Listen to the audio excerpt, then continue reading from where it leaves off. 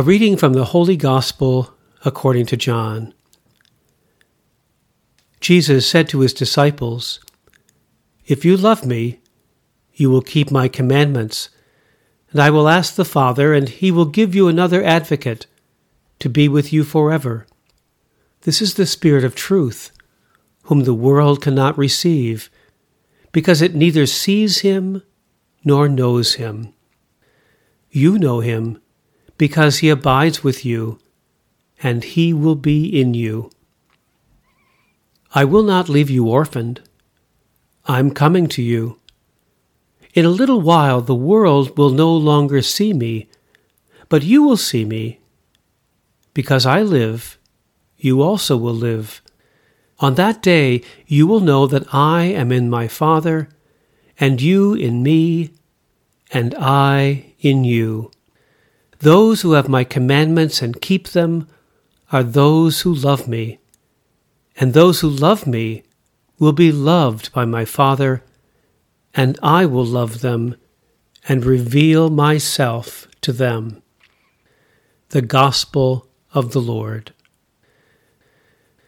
Last Sunday we began reading Jesus' farewell speech to his disciples at the Last Supper. "Do not let your hearts be troubled," he began, because of course their hearts were troubled. They struggled to come to grips with what it would be like when Jesus was gone. Today's Gospel continues, "I will not leave you orphaned. I'm coming to you. In a little while the world will no longer see me, but you will see me. Because I live, you also will live. On that day you will know that I am in my Father, and you in me, and I in you." Although Jesus is going to leave them, he's not going to leave them orphans. Perhaps better said, he's going to leave them in one way and remain with them in another way. His departure through death is not loss. It is a different form of presence. Rachel Held Evans sees something else in Jesus' promise to not leave us orphaned. "This is a fitting and profound way," she wrote, "for Jesus to introduce the Holy Spirit as comforter, intercessor, advocate, because it stands in the context of vast biblical testimony regarding the importance of defending orphans and widows.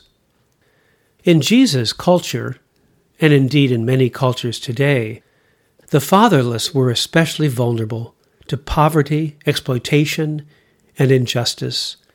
They were often left without an advocate in the courts or a protector to guard them against hunger, slavery, and trafficking. Throughout Scripture, God shows special concern for orphans and instructs God's people to protect them. In the letter of James, true religion is defined as caring for orphans and widows in their distress. From the perspective of the prophets, few things stir God's righteous anger more than neglect of vulnerable children. As Isaiah's call to repentance reflects, learn to do right, seek justice, defend the oppressed, take up the cause of the fatherless, plead the case of the widow. So when Jesus tells his disciples, "I will not leave you as orphans, I will come to you," and then promises the advocate and comforter, he is both acknowledging their impending vulnerability and reminding them that they are not alone. Indeed, just as Jesus predicted, the world didn't recognize the Spirit of truth and instead of protecting the disciples, persecuted them.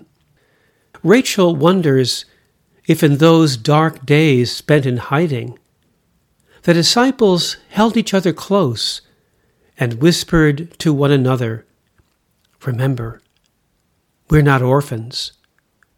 We are not alone." When bad things happen, and they will, we can be confident that God is present, even in our most difficult moments. Bishop Daniel Flores of Brownsville, Texas, offers a wonderful image of what this shared faith looks like. He learned it from his grandmother. My grandmother, Bishop Flores said, used to rise early in the morning and pray several rosaries. And when I would ask her what she prayed for, she would tell me that she prayed for all her grandchildren, especially the ones far away. She said simply that she prayed that if ever they are in trouble, God would put a kind and generous soul in their path to help them. She was a realist, that is to say, she knew her grandchildren, my older cousins, were quite capable of finding all sorts of trouble. But she was a woman of faith and trusted to God that He would find ways to help them. Mostly, that meant He would put the right people in their path. The mirror image of that kind of perception, available to anyone with faith and a little imagination, is that we are also all potentially answers to some grandmother's prayer in some place far away. Indeed, the generosity God inspires in each of us today is God's answer to someone's prayer. Even in a wounded world, people find themselves crossing paths with someone who will not abandon them to disaster. The parable of the Good Samaritan is the scriptural model for this perspective of faith. Perhaps most famously in the tradition is the account of St. Francis and his encounter with the leper. Surely the leper prayed for a touch of human compassion. And surely God inspired something in Francis to respond in the way he did. But Francis also prayed to know Christ most intimately, and in the leper found Christ waiting. And one could imagine the father of the prodigal son praying in the way my grandmother described, asking that someone be placed in his son's life to render him aid in the moment of need. It's doubtful that the older brother bothered to pray this way, as evidenced by the older brother's unwillingness to go in search of his younger brother. God's providence is visible every day, and we see it expressed in our care for one another. Love one another as I have loved you, Jesus commands us. So whenever we encounter a generous human heart, we instinctively recognize the source of that grace, the gift of God. Grace is everywhere for those who have eyes to see, and the wonderful thing about faith is that God does not have grandchildren. Each one of us are invited to live now within the circle of God's love.